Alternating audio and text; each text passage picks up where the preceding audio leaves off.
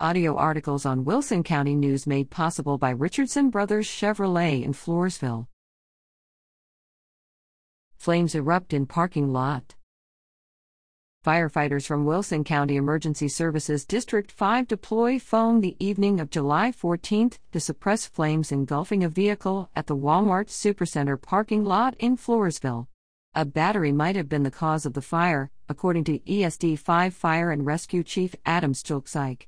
South Texas continues to struggle with high temperatures with no rain in sight, increasing the likelihood of fires breaking out. Read about an RV fire north of Floresville 2 days earlier, page 8A.